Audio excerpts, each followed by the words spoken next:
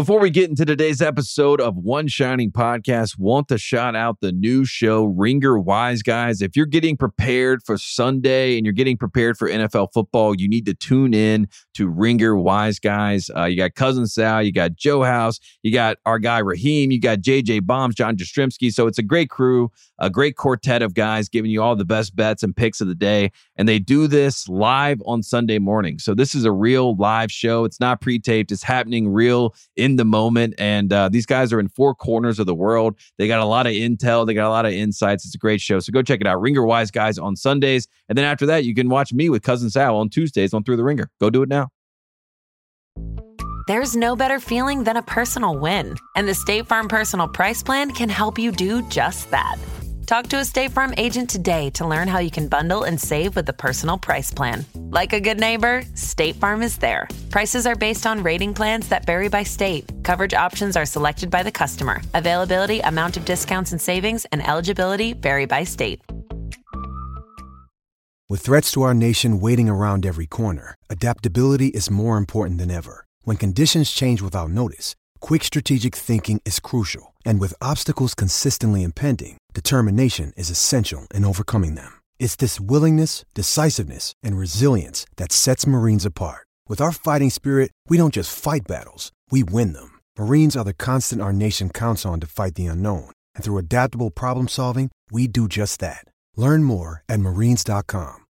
On today's episode of One Shining Podcast, we are bringing back our college basketball correspondent, insider, whatever you want to call him, but he's our guy, Eamonn Brennan, not Eamon. Eamon, he's coming on the show and he's going to break down why is college basketball actually in a fantastic spot. I went and did some research. There have been 20 plus articles claiming the death of college basketball dating back to 2011, my first year of college. So I don't know what's going on, but a lot of people want this sport to die, but it won't die on our time, on our watch. It will not. And we're going to talk to Eamon about why it's in such a fantastic spot. And also we're going to talk about why, some of these big moves are happening in the sport. We'll talk about conference realignment. We'll talk about the bubble boys. A lot of big picture topics today with Eamonn Brennan. Excited about that. Kyle, anything else before we get into today's episode? Well, I'm excited to finish taking my time with this episode because I finally got my car at Sunrise Ford, and they've been texting me to pick it up, but I'm going to let them sweat it out just a little bit longer. But first, Woody Durham. He takes the timeout. Technical foul. Timeout. Technical foul. Technical foul.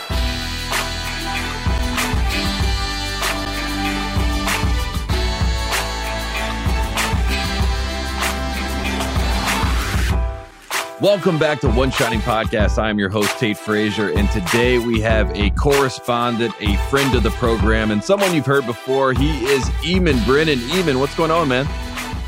Not much, man. How are you? I'm doing all right. I'm excited to talk. We're inching closer, you know what I mean? I keep up with Rothstein every day. I get on Twitter, a.k.a. X, and I see the number dwindling down, 69 days to college basketball. I think we're at 47 days till college basketball right now. So it feels like it's right around the corner. There's a lot of preview pieces coming out right now. I wanted to start there for you. What is your go-to preview, piece of literature? Is it Blue Ribbon? Right now we got the Almanac. You got a lot of people that put stuff out. Or do you just like to do the previewing yourself?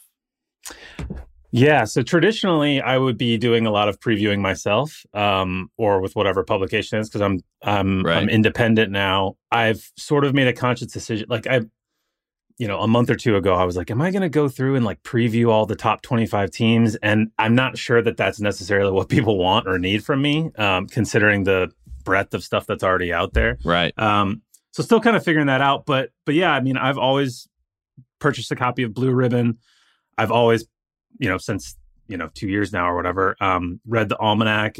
Both publications really helpful. I think for Blue Ribbon, particularly for me in a professional capacity, has always been a great place to kind of comb through and see if you can spot stories, that might get kind of tossed away by a coach where they're kind of running through their roster with whoever's doing the Blue Ribbon story.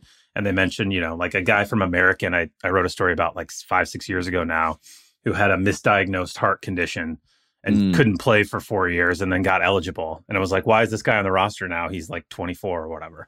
Stuff like that is good professionally. But it's also, getting a feel for kind of what the consensus is. And then I think typically once the season starts, the consensus kind of blends and gets mixed up and guys emerge and teams emerge. and you look back and, some stuff you get right, some stuff looks a little silly by the, late November, but that's kind of the fun of it. Yeah, and everyone's trying to forecast and prognosticate and say this is going to happen or this guy's going to take the next step, and we never really know. I always like the blue ribbon because it's kind of for teams that I don't really, have my hand on the pulse. Like I was reading about Washington State, the other night, and just about I forgot Yesufu from Kansas transferred there, you know what I mean? And now he's going to be one of their primary guys. And then on the flip side, Muhammad Gay leaves early for the NBA draft. TJ Bamba now at Villanova, right? So it's I don't know. I love Blue Ribbon. I think they do a great job, but it is preview season. There's a lot of time to preview, and a lot of people are getting excited about college basketball. But as we know, Eamonn, if you've kept up with the headlines over the past decade, maybe a decade plus at this point, college basketball is dead, or it is dying. It is about to be irrelevant. That's what everyone wants to tell us. But right now, college basketball is actually in a pretty good spot. In fact, I would say a really good spot. And you wrote a piece for the Buzzer for your site, and you were saying that college basketball is, in fact, in a fantastic spot. So I want to start there because we always hear about the bad and how it's going to end and when is it going to be over. But now I want to talk about the good because we have the reigning National Player of the Year coming back. We saw the same thing last year with Oscar Tshiebwe coming back. It is good news for college basketball. NIL has impacted things in a good way. It has made things different, of course. We can talk about that a little bit later. But in your opinion, why is college basketball right now in a fantastic spot? Yeah, there's a lot of reasons. I think it's really interesting. I feel like I make this argument a lot these days, and we have to. We're fighting for our lives out here.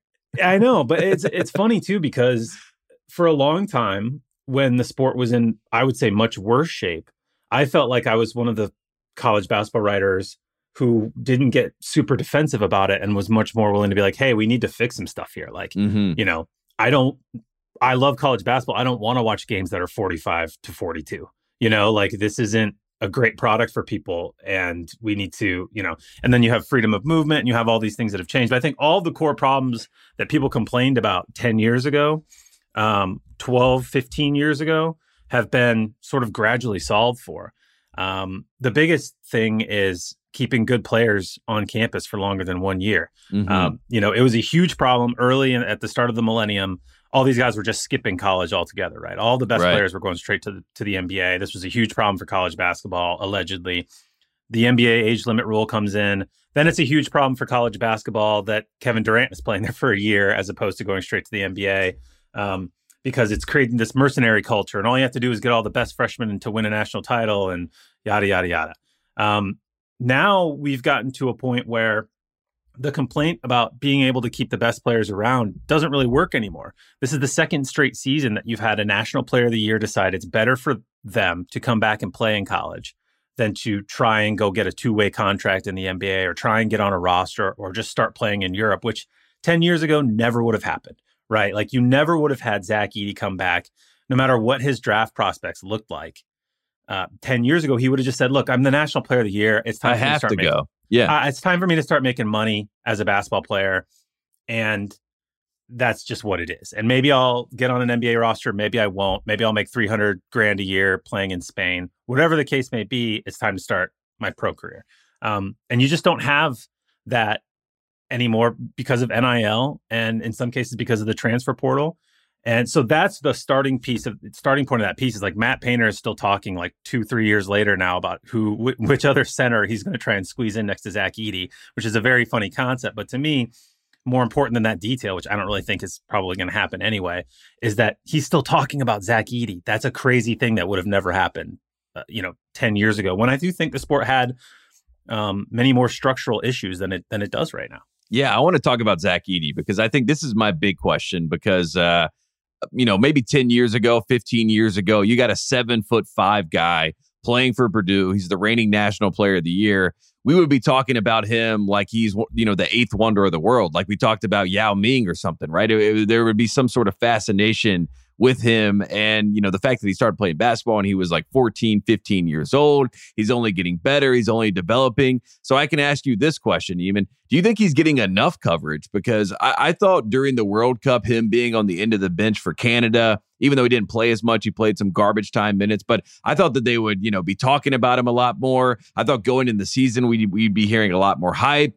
And my two kind of prong, inquiry about why it may not be the case is, one, is it because he's Canadian? And two, is it because he lost to a 16 seed? Is it because we're trying to figure out how much we should cover him because we've been scorned before?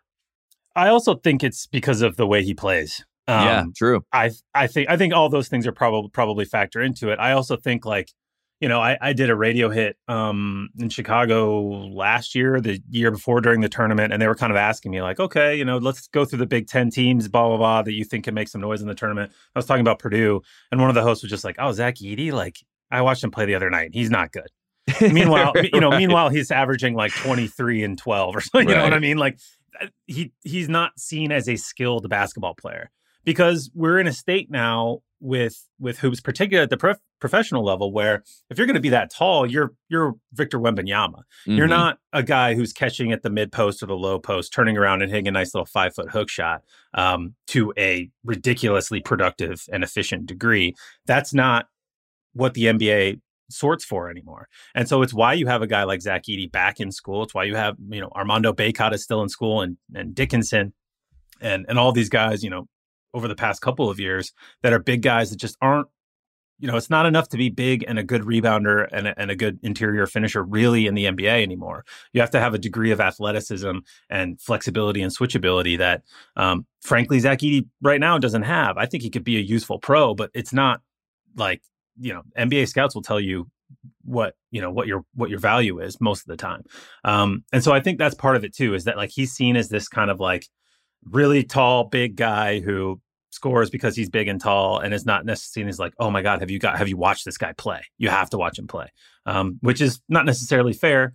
He's an incredibly effective player, but I suppose I kind of get it a little bit. He's also plays. I mean, I find it fascinating because, you got like Boban, right, who became kind of a caricature of himself. He's getting commercials with State Farm. You got Taco Fall, who has an amazing name, obviously, and then he goes to Boston, and they go crazy for him. He becomes kind of a caricature too. I feel like Zach Edey hasn't had that embracing as a big man where, everybody wants to, hear his side of things or hear his story. It seems like because he is kind of reserved, we don't lean into the character side of Zach Edey. So I'm putting it out there for Zach Edey. I think match the big with the big personality. Come this year, come with some, some quips, come with some funny lines. Maybe someone behind the scenes gets him some funny little bits to do with the, Purdue PR team. And then all of a sudden we fall in love with Zach Edey. I want to ask about his head coach, because everyone's trying to figure out every single year what coaches do, right? We want to figure out who's going to be the coach that finally gets over the hump, like we saw with Scott Drew,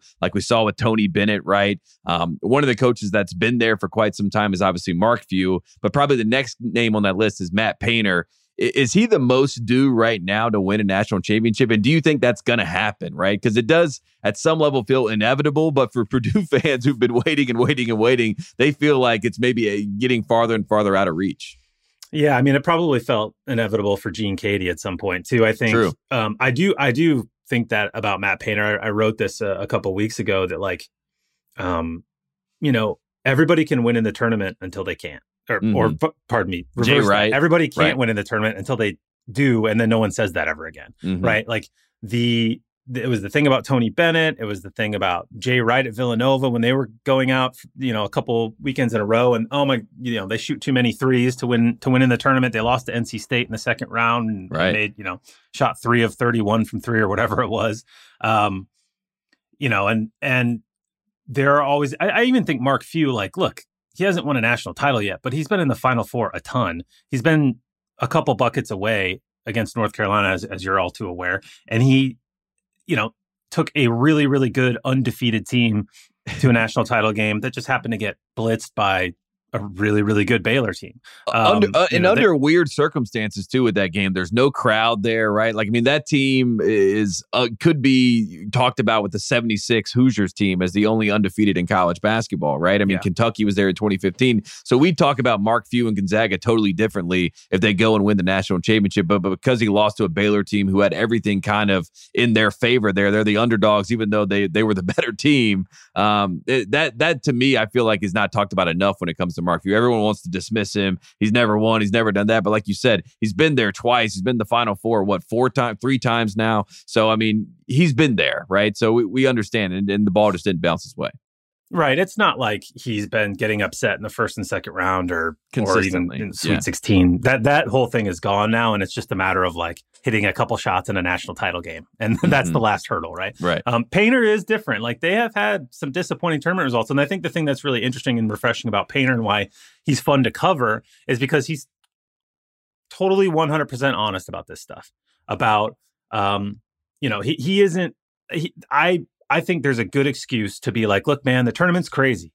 Sometimes you win, sometimes you lose. Sometimes you just, these are young kids and they play terrible and they get scared and they start throwing up bad shots, or they can't break down St. Peter's defense. For whatever reason, Jaden Ivey can't get to the rim against St. Peter's, and you kind of just set it aside, right? And I think, you try again next year. He isn't really doing that. He's kind of taking the like, look, I've had a bunch of teams now not play the way that we want to play in the tournament against teams that we probably should have beaten. And that's on me. I'm the common denominator, was something he said recently. And so he's self-reflective about it and honest about it. And I think that's probably a good sign as well of just like, keep doing what you do. That's, kind of the Virginia model is very appropriate for them. Keep doing what you do, play your stuff, play great defense, stick to your principles overall, but also tweak some things that tactically give you a better chance to win in March. Like in Virginia's case, it was like switch the offense up, make it a little bit more free flowing. Also get Kihei Clark to put some pressure on the ball so people aren't just hitting threes from 25 feet over the top of your head and you can do anything about it. Purdue, I think, has a chance to do that this year where different looks on the offensive end will help. I think the two guards, the freshman guards, being bigger and more athletic, more physically robust throughout the Big Ten season and into the tournament will really help them because I think they ran out of gas last year. And I think they just need to make more shots. Like they shot 32% from three on the year last year. They really struggled down the stretch. And I think if you come back and you get the same, Zach Edey doesn't even have to get better. If you get the same as what you got from Edey last year, a bit better perimeter shooting, a bit more options to switch sort of tactically within game in terms of personnel. Like Purdue should be a national title contender, and then you get into the tournament and you see how it goes. Yeah, and you got those two guards. I mean, Braden Smith and Fletcher Lawyer, they were freshmen last year. That was the big knock going into the tournament. What would freshmen look like? They got, a little spooked in the moment, right? I mean, it's a big moment. You're freshmen. We understand that. So I think this year that backcourt will be more shored up in general. I also want to talk about the phenomenon. I saw Matt Painter talking about playing two bigs. And I felt like deja vu because, 2 years ago, it was Travion Williams, Zach Edey. They're going to play together. They can play together. Then we get in the season and, they're switching them out. Now they can't play together. Are we going to have a similar situation here where we're trying to make and fit in two bigs on the court? Or do you think Matt Painter's just trying to tinker and maybe throw people off the scent to start the season? Yeah, so I think he is, more than anything else, talking about Trey Kaufman-Renn in a way that he talked about Travion Williams more to keep Kaufman-Renn involved and engaged than he is to let him know he will play. Yeah, right. Just like, look, dude, I'm going to find you minutes. I'm working on figuring it out. 2 years ago, he told my colleague at The Athletic, Brennan Quinn, and repeated it a ton at Big Ten Media Day that year, about how he was going to play Travion Williams and Zach Edey together. And Edey was sort of the guy coming off the bench. Williams was the starter. But both of these guys are centers. They're both pure centers. Travion Williams was not a guy who could stretch the floor at all. And so it seemed like a weird idea. But it's like, hey, I don't know. Maybe this is like a new sort of strategic thing you do where you put, we don't see it in college basketball very much anymore, but he's going to zag where other people are zigging and put two massive dudes on the floor together and see if you can just dominate and bully ball people. They ended up playing 4 minutes together the entire season. So I think it was more about keeping guys engaged, keeping guys understanding like, there's going to be playing time for you. I think Trey Kaufman-Renn is a bit more versatile than Travion Williams was. Williams was the better player, at least at this stage of Kaufman-Renn's career. But Kaufman-Renn is good enough to make it work with Edey in spurts. And they had, I think 92 minutes last year, 93 minutes together. So there's possessions you can look at there. They played relatively well together, got big numbers on the offensive end, defensively struggled. So there's an option there. But I just think it's just the bigger part to me is just how funny it is that seemingly every offseason, with the possible exception of last year, Painter is talking about how he can get two true centers on the floor together and then basically ends up never doing it. Yeah, I think Travion and Edie played like 4 minutes together in total that year, so it was a complete farce at some level. So it is nice to know that they have some tape. I mean, you got 90 more minutes with those guys on the court together, so maybe it's a little bit more familiar. So that's fascinating. I think the Purdue conversation will be interesting. I hope for their sake it is more Virginia. Like you said, they have a little bit of a template where you do lose to a 16, but then you bounce back and you make things happen. There's another team in the Big Ten I want to talk about. And first we'll talk about the fun part of it, and then we'll talk about the business part of it. The fun part, Hoosiers are going to have Gucci Mane, a.k.a. Guwap, coming for Hoosier Hysteria. Your thoughts when you saw this, and what is Mike Woodson up to? This feels very Bill Self to me. Yeah, it does. I think it's funny because Mike Woodson doesn't strike me as a Gucci Mane type of guy. Right.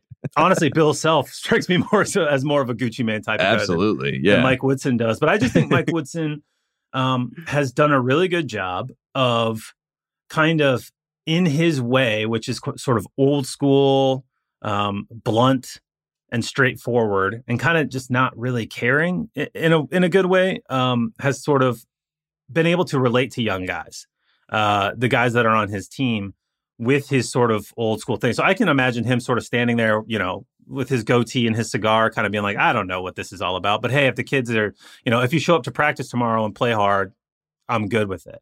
Have fun and enjoy the event. Like, I think he kind of has done a good job of bridging kind of that old school Indiana basketball ethos with, being able to relate to younger guys and being able to keep them focused and kind of engaged on what's actually important while enjoying being an Indiana basketball player. I think that's kind of one of the core things that he's done well in his tenure so far. Yeah, he's been able to bridge the gap. Obviously, he gets, Bobby Knight to come back to Assembly Hall. They have, that war moment happened during the pandemic. So I think a lot of people forgot that happened, that they kind of did have this.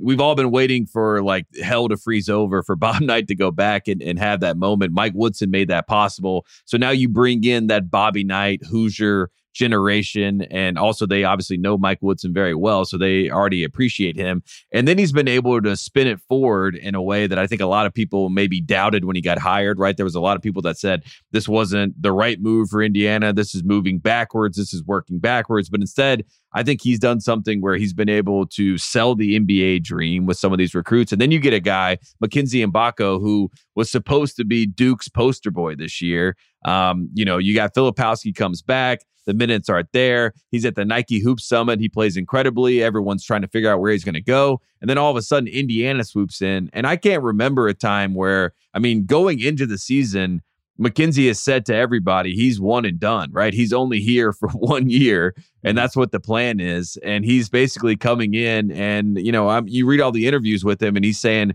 why not us? Why can't we make a run? Why can't I be like Carmelo Anthony? And it turns out Carmelo Anthony was really big in his recruitment because Anthony played for Mike Woodson and told him, like, Mike Woodson's old school, but he's going to get you in positions to win. He's going to help you. He's going to love you. He's going to do this. He's going to do that. So Carmelo Anthony is a big factor in this kid going to play for Mike Woodson, which is it's all very NBA, right? So I mean, how much of that was kind of overlooked when it comes to Mike Woodson and his trajectory? Because I think that he's able to recruit some kids that Indiana wasn't involved in. They were like a top 75 recruiting program. Now they're like top 5, top 10.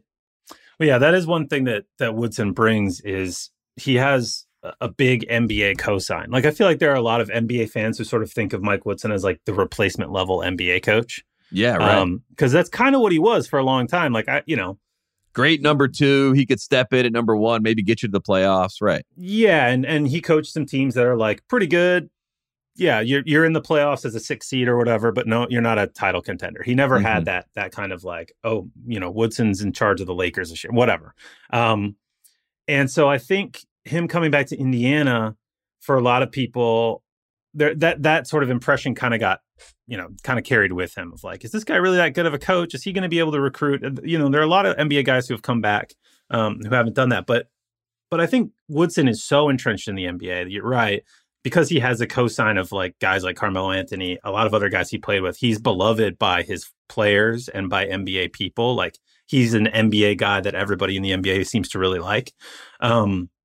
Just personally and professionally, that stuff does matter also, right? And he can sell that to kids too. It's not just, I'll get you on the phone with Carmelo Anthony. It's look, I know what it takes to have guys stick in the league. Like I've been working with guys on 2-way contracts for a long time. You want to get there and stay there. Like this is what it takes. That does sell to kids as well. I also think it goes back to something we talked about at the beginning of the show.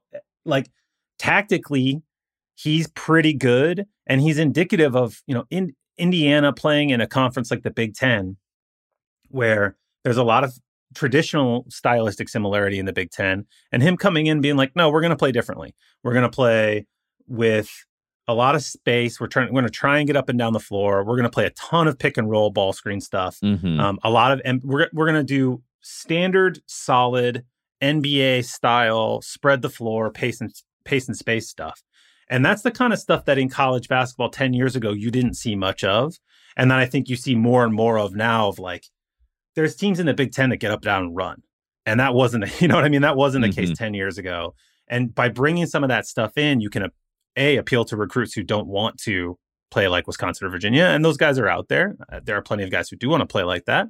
But you have a sort of diversity of tactics and strategy in college basketball now that you didn't have before because you have the influence of coaching from so many different areas. And I think we have a new rivalry that is brewing under the surface. And I think it's starting in recruiting, but it starts with two of the top teams for Adidas, and it's Indiana and Kansas. And I do think that Bill Self and Mike Woodson, one, they need to be playing each other. And I think it'd be great for college basketball to have Indiana versus Kansas, the history. You talk about, James Naismith and all the stuff with Kansas. I mean, they were the original fans. And then you got Indiana, who thinks that they are basketball. They created basketball. They are the barons of basketball in the world, in the U.S., of course. So I just think that rivalry is brewing right now on the recruiting trail. And it all starts with Adidas. And I don't know what happens, but I do think there's going to be some conversations about, Indiana fans are already getting upset about Bill Self offering guys that Mike Woodson's offering. And they're kind of going after the same pool of players. And I think that rivalry building up between them, Adidas needs to capitalize on that. I think it's going to be a great thing. And then one last thing on Indiana. Do you think it's insane, or do you think it's plausible that they could win the Big Ten? I mean, obviously you got Michigan State. Some people think it's a top 5 team this year. Purdue is considered a top 5 team this year. Could they sneak in and maybe steal the Big Ten?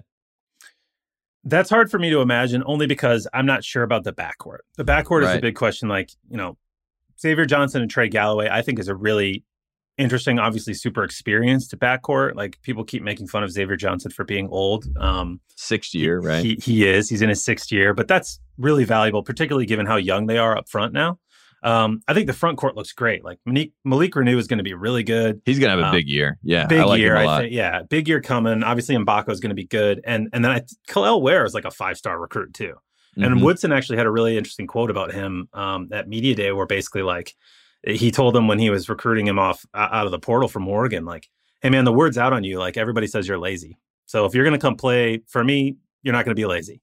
We're going to work you hard and try and reach your potential. And this was something that apparently Khalil Ware wanted to hear, as opposed to, just come chill and enjoy the vibes. So that's promising for him as well, I think. I think the big question is just there's not a ton of depth in the backcourt. And, Xavier Johnson missed a big chunk of last year with injury. And Galloway played really well when he was out, and I think is a potential, like, excellent college player. Coming off a sophomore season that, he finally shot the ball pretty well in small spurts. If Galloway is like a legit 3-point shooter, in addition to sort of the playmaking stuff he does from the wing, then I think Indiana has a really good chance. But both him and Johnson have to stay healthy, because I'm just not sure where they would go for like high level backcourt play. And when you're competing with Michigan State's backcourt, or, what we've just been talking about with Purdue, I think guys just have to stay healthy the whole year. If they win the injury lottery, Indiana has a chance to be right up at the top. But if not, then I don't know if they had the depth to stay in. I can't think of the last time where Indiana had 2 legit 5-star, like top 10 players in their class, out there. I mean, I think Mbako is the biggest recruit they've had since Troy Williams. So just in general, I just think Indiana, especially going up against Purdue, I think that rivalry is only growing and blossoming. And obviously Mike Woodson knew when he took the job, he needed to beat Purdue, and he's been able to do that a couple times. So I just find, that Big Ten conversation between those two programs, I think is a really big deal right now. I think it's a big part of what we're going to be talking about this season. So I love that. Love Mike Woodson making a splash. I'm happy for him. Hey, it's Kaylee Cuoco for Priceline. Ready to go to your happy place for a happy price? Well, why didn't you say so? Just download the Priceline app right now and save up to 60% on hotels. So whether it's Cousin Kevin's Kazoo Concert in Kansas City, go Kevin, or Becky's Bachelorette Bash in Bermuda, you never have to miss a trip ever again. So download the Priceline app today. Your savings are waiting. Go to your happy place for a happy price. Go to your happy price, Priceline. I want to talk about a new headline or a new thing that's coming out. And I love this headline from you. Why is the NCAA tournament now under threat? Fox Sports tournament, the first domino in this. So Fox Sports says that they're going to try to compete or enact a new tournament to compete with the NCAA tournament for teams that don't make the tournament with the teams that they have rights of. Now they're talking about adding NIL incentives to get teams and players to play in this tournament. Why is this a threat to the NCAA tournament as we know it? Right. So on its face, it's not. It's a threat to the NIT, right? Yes, because course, it would require teams that otherwise would have gone to the NIT to sign up. But, I think that gives this whole idea a lot of plausible deniability. I've had readers respond to me and say, well, no, not really. Come on. Like they'll pull some teams away from the NIT, but who really cares about the NIT anyway?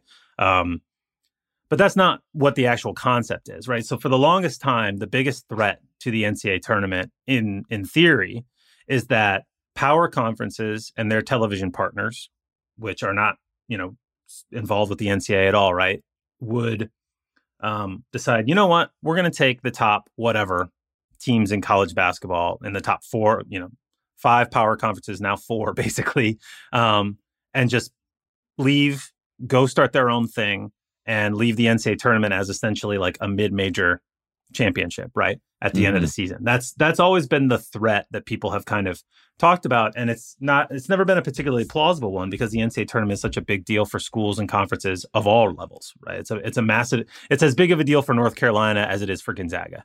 So you're not gonna leave people behind. But now, because we have seen, I think this past summer has been the first time where you've seen TV partners and major conferences be totally willing to just torpedo a long-standing sort of entity within college sports. In this case, the Pac-12. Like within the couple months' time, the Pac-12 just got ripped to shreds, and it doesn't, it functionally doesn't exist anymore.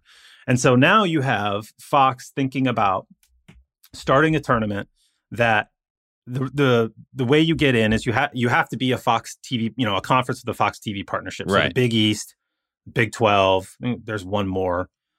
They tried to invite the ACC and the SEC. Big 10, obviously. Duh. They tried to invite the ACC and the SEC. The NCAA president, Charlie Baker, stepped in and said, please don't do that.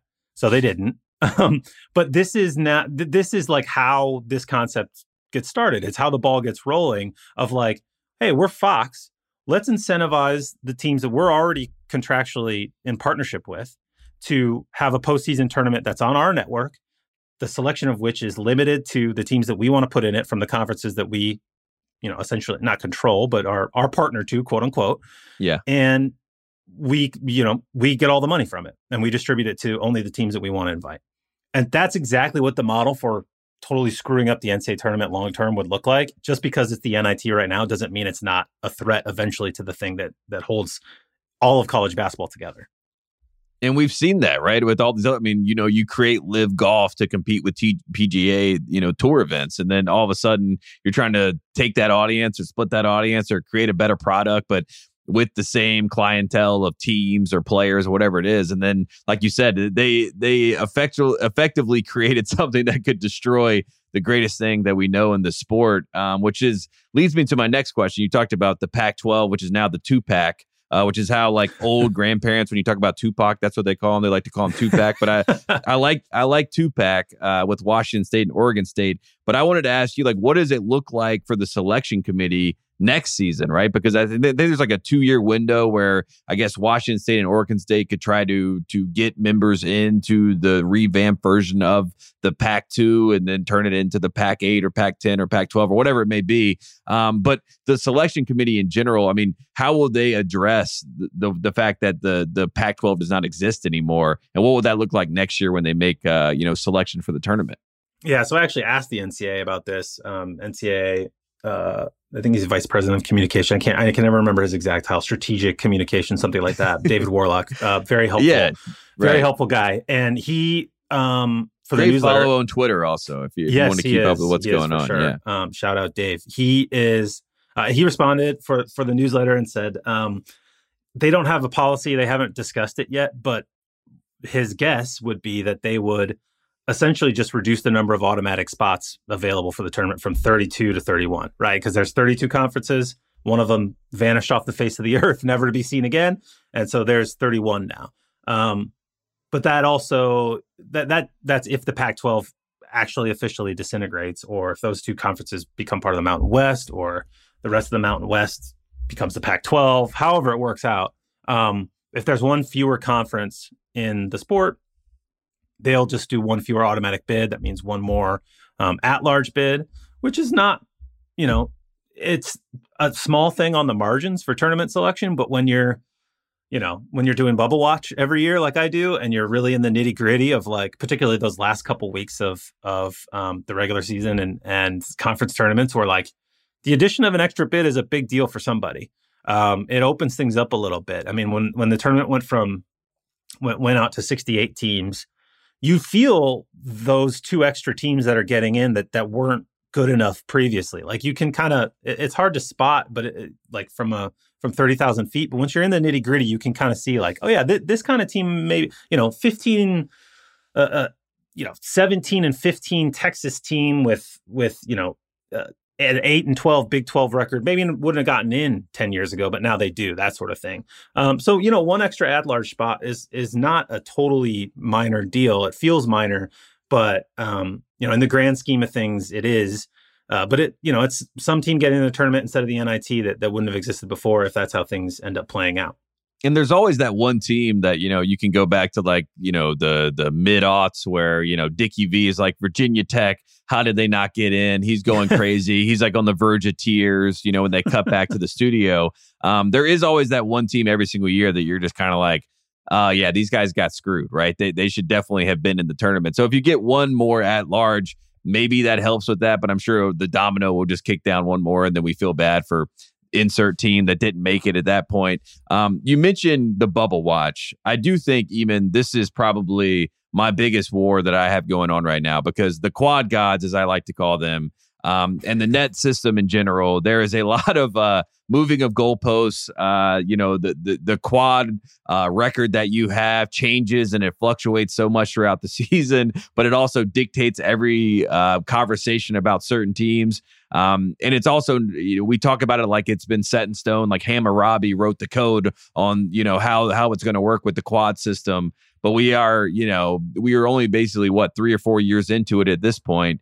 How do we get better about talking about teams on the bubble? How do we not overreact to games in November, December, and let them kind of dictate the way we talk about teams in February and March? And how does the system get better and evolve, in your opinion?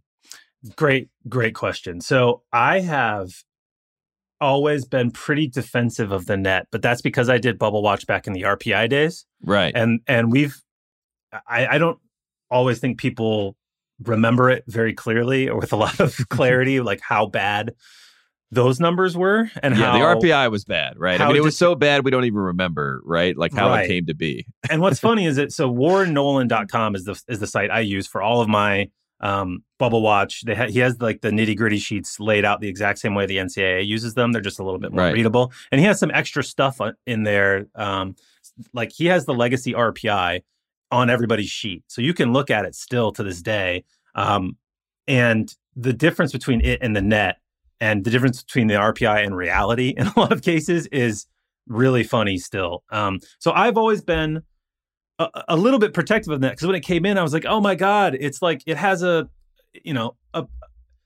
looks much more similar to like the metrics everybody uses to actually evaluate teams, like Ken Pom and all the rest of it, right?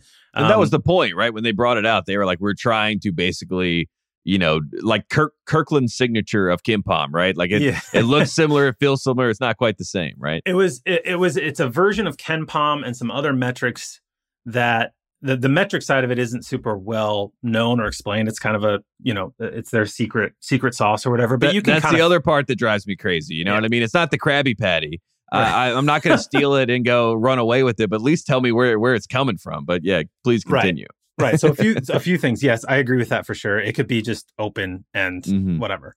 But it was a combination of those kind of metrics plus sort of, results oriented, predictive plus results. And so I think it works pretty well for what the NCAA wants it to do. Like the net itself, I think is fine. There are like big time stats heads who hate it and think, look, let's just take the training wheels off. Let's just go to a raw metric here. Like, well, what are we doing? But I think for what the NCAA designed it for, and relative to what existed previously for like 40 years, the RPI was around for forever. It does a pretty good job. The quads thing, I think, is very fair. I think it's a nice idea organizationally, and it represented, again, an upgrade from what previously existed when it was like top 50 was just top 50 based on the RPI. And so you had all of these same categories except being determined by this trash metric that no one really wanted to use anymore. And that also didn't, the quads now incorporate home, away, neutral site. So it gives you a little bit better idea of like what a win is worth and how hard it is to win on the road versus, yada, yada, yada. But I think the quad thing does understandably frustrate people because you start out in November and you beat Kentucky at the Champions Classic. And then Kentucky goes on to be kind of mediocre. And all of a sudden you watch what you thought was a marquee win kind of gradually become whatever. Or you beat Miami in January, and by February, all of a sudden that's a quad one win because Miami has gone on a huge run. They've won 10 or 11 games in a row.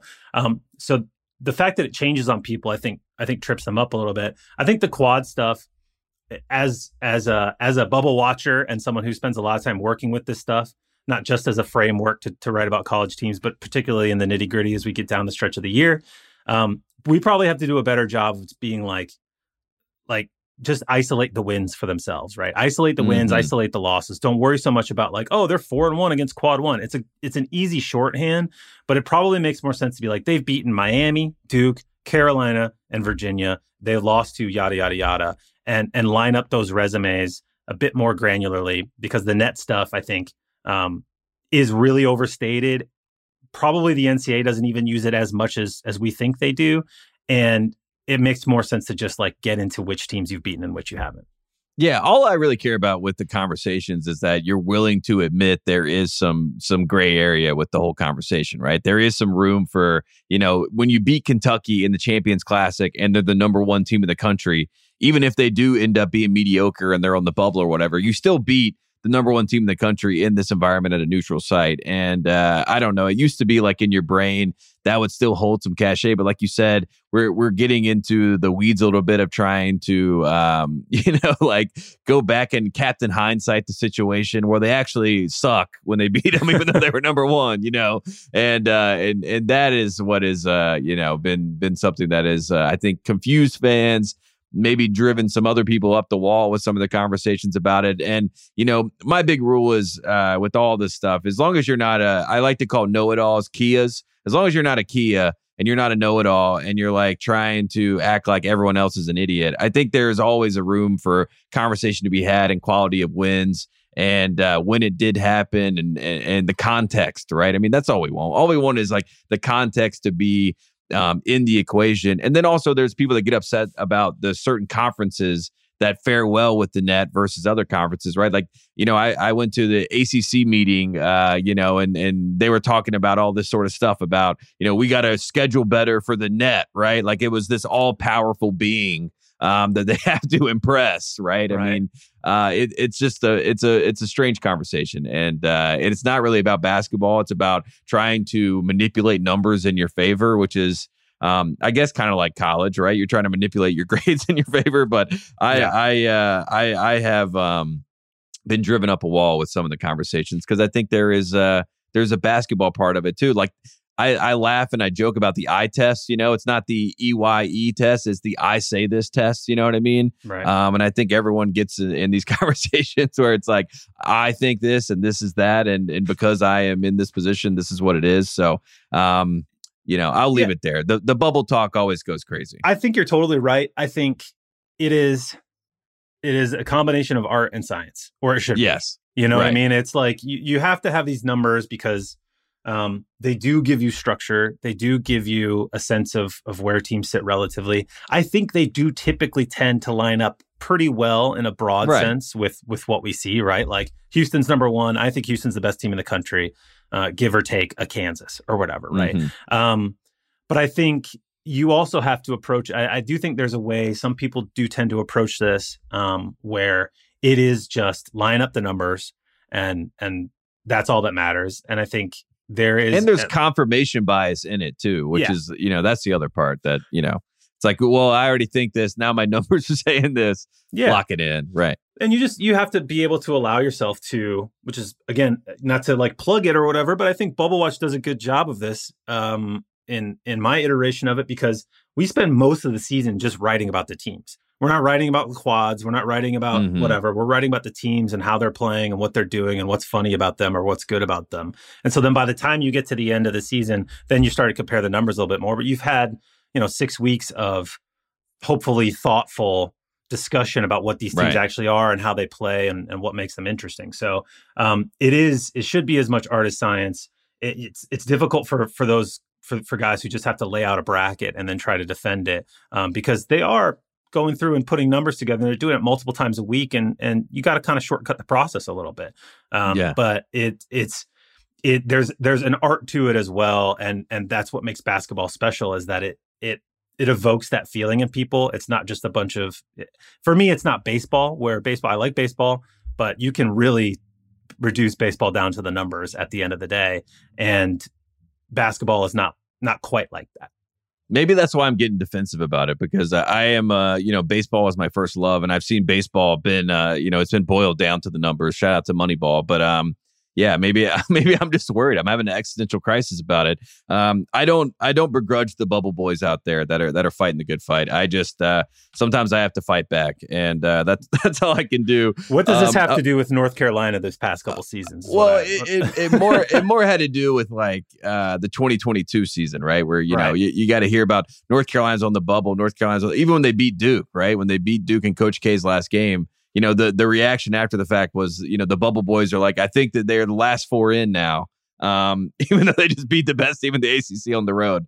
But it happens. It's okay. I'll leave it at that. I wanted to ask you about this. I saw this circulating yesterday, and it was a lot of people giving their opinions on it. The 2024 recruiting class right now has some new faces, right? And people were starting to, try to say this is a changing of the guard in college basketball. It might just be a sign that the transfer portal is more important than high school recruiting, but we can talk about that. But the 2024 class right now, number 1, UNC, number 2, Rutgers, who could be number 1 if they get Dylan Harper, of course. Miami's number 3, Larenega's top class ever, coming off a Final Four. Georgetown with Ed Cooley, and then Missouri with Dennis Gates, obviously. And Dennis Gates has been involved with a lot of recruiting. When you see that top 5, do you think, oh man, the traditional powers that be, they're getting beat in the recruiting world right now? Or are you saying, the transfer portal might be the primary way to get players now? I think it's a combination. I think it's one of the actually really great things about college basketball right now, which brings us all the way back to where we started, right? Is there's talent everywhere in the sport now. And it's because of the transfer portal. It's because guys can find a place to play. There was a time when a guy like Dylan Harper probably right now would be committed to Carolina or Kansas or whatever. And maybe he'd go there and play behind 3 All-Americans, and he'd just wait, right. Like Marvin Williams, and that isn't the case anymore. These guys can spread themselves out. And this is pre-NIL, by the way, because you have like the entire SEC is a great example of like Alabama and Auburn, all these schools hiring good coaches and putting money into basketball in a way they didn't 20 years ago. So I think, and the way, like television money has done a lot of bad or questionable things to college sports, but it's also made a place like Rutgers able to put money into its basketball program, right? Like Rutgers lucked out by being in the Big Ten and riding this wave of financial power. And now they have the resources in their basketball program to try and go out and get a guy like Dylan Harper. So it's a combination of all sorts of things. I think, let's see where Cooper Flagg ends up, right? Because that'll be a big sort of swing for whatever team he ends up going to. And if he ends up at Duke, which a lot of people think is possible to likely, then obviously that's a big get for the Blue Bloods, and Carolina's recruiting really well in this class as well. But I think talent is spreading out a lot more than it used to, particularly the top 10 guys. 4 of these guys probably aren't going to go to Kentucky out of this class. Although this year that's kind of the case. I mean, I just think there's a lot of different places that these guys can go, and it's more attractive for them in a variety of different places, not just because there's NIL opportunities, but because, Kentucky might recruit a couple of guys from Davidson or whatever that are like three-year starters that are going to come in and play right away, and you have to compete with them. It's just a different landscape now.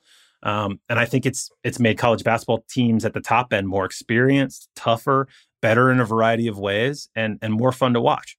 And more older, right? I mean, that's really what it comes down to. There's a lot of older teams. That's why Penny Hardaway has completely pivoted the other way. We talked about that before. So it is fascinating. One last thing, Eamonn, before I let you get out of here. Every single year, it feels like after the tournament, right, there's one conference in college basketball that says we are the best. We hold the belt. We are the best, basketball conference. ACC, Big 10, Big East, Big 12, right? I mean, I remember Baylor when they beat Gonzaga, it was the Big 12 was pumping their chest out. If you had to say right now who kind of holds the belt in college basketball, which conference would you say? I would say it's the Big 12. Obviously, that's going to look a little different, but the addition of Houston won't hurt them in any way. I just think the Big 12, you look back over the last 10 years in terms of just pound for pound strength, the worst team in the Big 12 is rarely worse than the 60th or 70th worst team. You know what I mean? It's just a bloodbath basically every night. They typically send a larger percentage of their league to the tournament than any other. They'll get 6 or 7 teams out of the tournament, out of 10 to the tournament every year. And which makes it all the more incredible what Bill Self has done at Kansas, sort of winning that conference on such an annual basis. But I think the Big 12 is great. I think I'm continually an enjoyer of the Big East for whatever reason. Just culturally, I think the league is so dialed into what it is now that makes it a really fun thing to watch on a regular basis. I'm excited to throw on the random 6 p.m. Seton Hall Providence Big East game before whatever Marquette Villanova later. Those are just fun games, and I think the Fox production has been great for those. So those have been a lot of fun. Those are probably my two. I would say I would answer it in 2 different ways. I think Big 12 has been the best and probably has the belt for now anyway. We'll see how realignment changes things. And the Big East has probably been the most fun of late.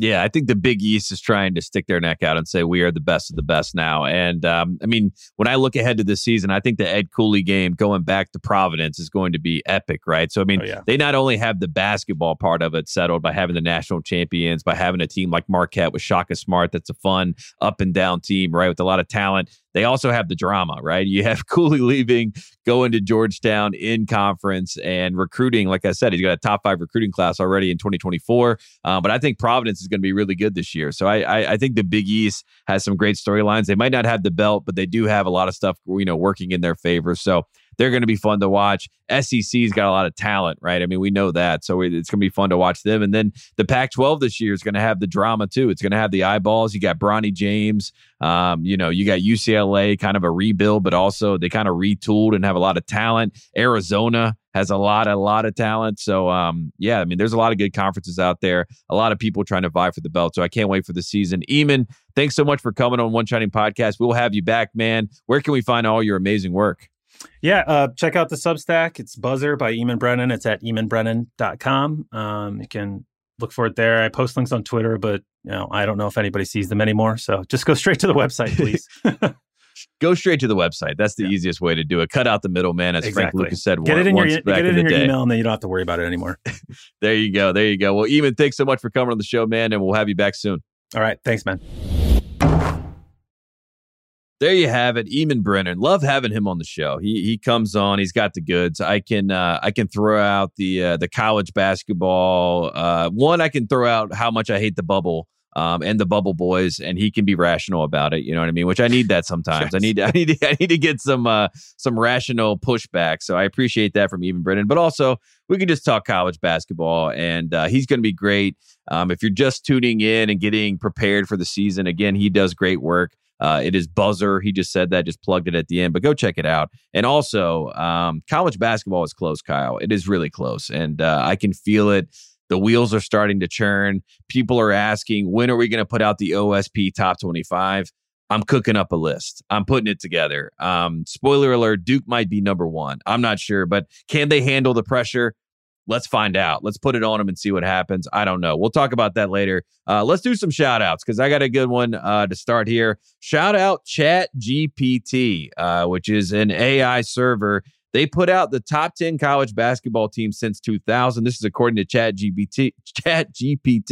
Number 1, Louisville, the Cardinals. Number 2, Kentucky. Number 3, North Carolina. Number 4, Florida. Number 5, Illinois. I do not know how Rick Pitino did it, but Rick Pitino is down with the AI. They love Rick Pitino. They respect the art. They respect the craft, and they're making it happen. So shout out to AI. Also shout out to Mike Rutherford. He was very excited about this. He said that, a lot of strides are being made in the world of AI. So I love that. Love to see that moment. And also love to see Rick Pitino. If he's not going to be loved by the humans, at least let the AI love him, right? Someone needs to love Rick Pitino. Love conquers all. Love, transcends. That's what Interstellar taught us. And Rick Pitino, you did it again. Love to see it. Also, shout out to all the... Yeah, please Did you see that people are messing with the Chat GPT for other stuff? Like I why found is it so hard to say it? Why is it GPT? I don't get it.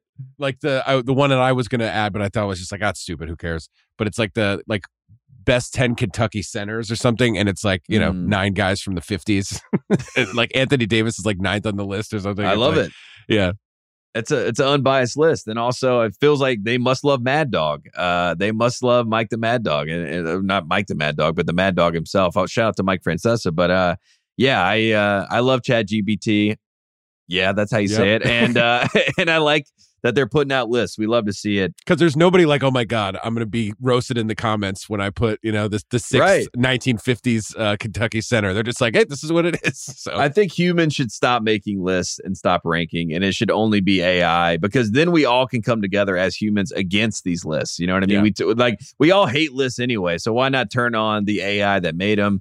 That's where I stand on it. All right, let's keep it rolling. Shout out to Damon Stoudemire, who's the head coach at Georgia Tech. Again, on our last show, we did who's going to be the coach prime of college basketball.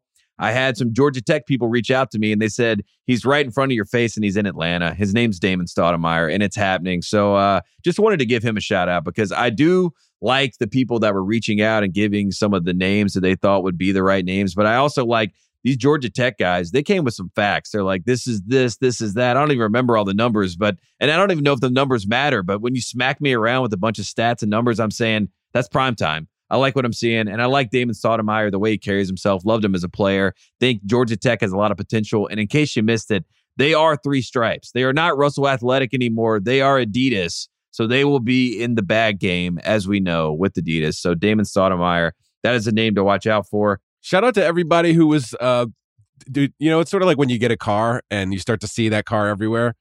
I don't know if this was because we did that segment and put it out on the like, who's the coach prime of college basketball, but I don't know, in the next 8 hours and days following that pod, I just been seeing it. Who's the coach prime of the NFL? Who's the coach prime of the NBA? Like, sound off in the comments. So I don't know. I'm not trying to do an all fantasy everything here. Like, we're the only one who could say this, but I just shout out to seeing it everywhere after we did that show.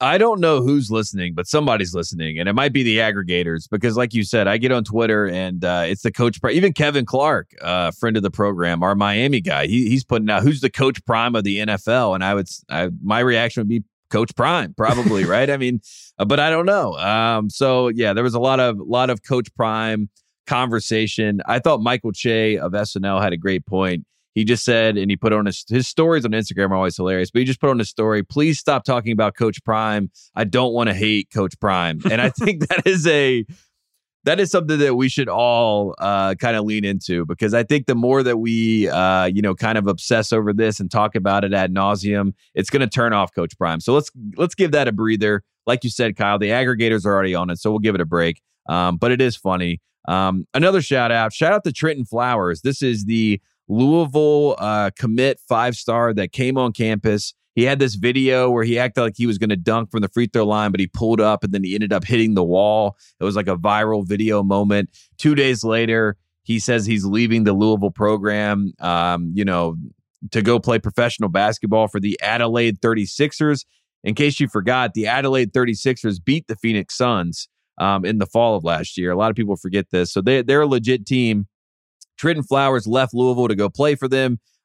He was given the keys to the team. He was going to be the point guard of this team. That's what he was promised. And yesterday they announced after a couple of weeks, he has been moved to wing. So he is no longer the point guard. He left Louisville to go try to do this. So, and the headline of this is failed experiment, Adelaide 36ers shift teen point guard. Now he's playing on the wing. Trenton Flowers, life comes at you fast. I hope he figures it out. Hopefully he gets to the league. But it's always tough when things like that happen. We talked about Gucci Mane, so shout out to Gucci Mane. He's going to be in Bloomington for Hoosier Hysteria. Kyle, if you had to have one rapper come to your alma mater, come to Potsdam to do like the basketball team, little hype up ceremony, right now, who would it be? And you can't say 50 Cent. 50 Cent's off the board. I know that would be the answer. I don't think we have insurance for 50 at he might Potsdam. throw a mic. Who knows? I will say we had Joe Budden, which was just terrible. He came out in sweatpants. He was 45 minutes late. God. He did like Pump It Up, another song nobody's heard. Pump it up. And then bounced. It was like, God damn it, Joe. What with SUNY money getting the Joe Buddens? But I don't know. Maybe probably Lil Wayne. Everybody knows those songs. If he just did two things off of No Ceilings, I think that'd be great. Yeah, Lil Wayne would be great. He obviously went to Colorado too, so he's already doing the college run, which is always fun. We had Fabulous when I was in college, and we had J. Cole. Fabulous was incredible because he was his height. It was great. 2012. Yeah, right. I mean, Fabulous also has got some of the best punchlines you've ever heard. If you don't listen to Fabulous, go check it out. But he wouldn't come unless there was a black leather couch. And I just remember, like, one of our friends was helping set it all up, and they had to go drive and get a black leather couch and bring it on for him. And that was like one of his, you get a list of like everything he needs. He needs like 14 Pellegrinos. He needs like 3 Snickers bars. But he specifically needed a black leather couch, and they had a black cloth couch. So they had to go get either, right? Yeah, he's like, I don't want a cloth. He's like, I can't perform if I have a cloth couch. It was very P. Diddy. And speaking of Diddy, he just dropped an album, Kyle. And if you haven't listened to it, you should go check it out. I don't know how Diddy gets away with this. Diddy, every like 5 to 10 years, will just drop an album out of nowhere. Are you talking about Love? It's back to Diddy. I mean, it's listed as Diddy. Here, really? Yeah, 100%. It's listed as Diddy. That's what I'm saying. Diddy comes out of nowhere. Puff Daddy, P. Diddy, whatever you want to call him. But Diddy comes out of nowhere, drops this album on my face, and it's got bangers on it. And honestly, the best songs are without Diddy. Like there's a song with Jeremiah, no Diddy to be found, just fire song. You know what I mean? But if you haven't listened to the album, go check it out. I am not working for Bad Boy. I always liked Bad Boy. Mace was my favorite rapper growing up. So I'm team Bad Boy, but Diddy did it again. And I don't know how he keeps getting away with it. I don't know if he stole all these beats, but he also, the entire album, he says off the grid. And I just know it's a subtle, shade to Kanye. You know what I mean? Like he's like, I'm actually off the grid. You're fake off the grid. You know what I mean? So go check out that album. It's a good one. Diddy's dropping some bangers. And sad news. This is a sad shout out, but also we got to shout out Rutgers royalty. R.I.P. Phil Sellers. One of the 3 jerseys that hang up in the rafters at Jersey Mike's Arena. One of the iconic guys who played for Rutgers back in the day, and nicknamed the Thrill. So he passed away. Thoughts and prayers to all the Rutgers fans out there. And he's a legend. A lot of times these college basketball legends, as time wanes on, we're like 50 years from when he played. We don't talk about some of these legends enough, especially when they pass away. So wanted to give a moment for Phil Sellers. He's a legend. And, again, it's hard out here when you lose legends, but also it's nice to give them their due. And we hope that he gets that today from One Shining Podcast. Kyle, I know you got some headlines. This is my favorite segment that is developing on the show. Kyle goes and finds, the headlines that are happening in the world of college basketball. Can you hit me with some headlines? Okay, here's a great one. This is showing you that college basketball around the world is in a good place. Taiwan college basketball champions trounce the pro club Taipei Mars. They, I guess, had won the college basketball tournament last year in Taiwan, and they won by like 15 points against a pro club. So we always wondered, with I probably more in NFL than with the NBA, but what could this Alabama team just take? Can Alabama beat the Browns? Right, that was like 2015's biggest question, right? Yeah. So I think that's good. That's good stuff for college basketball. They won. What's the score here? I can't find it. Oh, 98-70. It was like a pretty convincing win. So sorry for Taipei Mars, because that's a tough look for professionals, but that's great for college basketball. We saw Kansas beat the Bohemian national team, which was pretty impressive. DeAndre Ayton was not playing, but it still counts. So college basketball winning the offseason, right? And also when you look at the FIBA basketball, you're saying to yourself, we need some college coaches involved with these players. You know what I mean? We need to teach some fundamentals with these guys. So, yeah, I like that. Here's another one. You sent me a list, which I love to see. Did I shout out Rick Barnes yet? Because Rick Barnes, he needs to get shouted out. He got extended through 27-28 season. So they basically added a year on. So he's going to get, even more millions from Tennessee. But it also shows that when you beat Duke in the NCAA tournament, you get paid. And Rick Barnes, he deserves it. I think he's done a great job. A lot of guys in his guard, right? They're trying to get out of the game. Rick Barnes, Jim Larinaga, they say nay. They say let's run it up. I think, right? They're like, let's keep it going. Right. Let's keep it going. So Rick Barnes, race to 69, get paid. Shout out to Tennessee. I think they're going to be really good this year. They're my pick to win the SEC, spoiler alert. So there you go. I'm locked in there. You got the Candid Coaches series. This was about NIL. So this is what NIL price is projected of a high major starter in the transfer portal. So what are they looking for when they get out there? 40% of coaches said between $200,000 and $300,000 in the transfer portal. And you know what?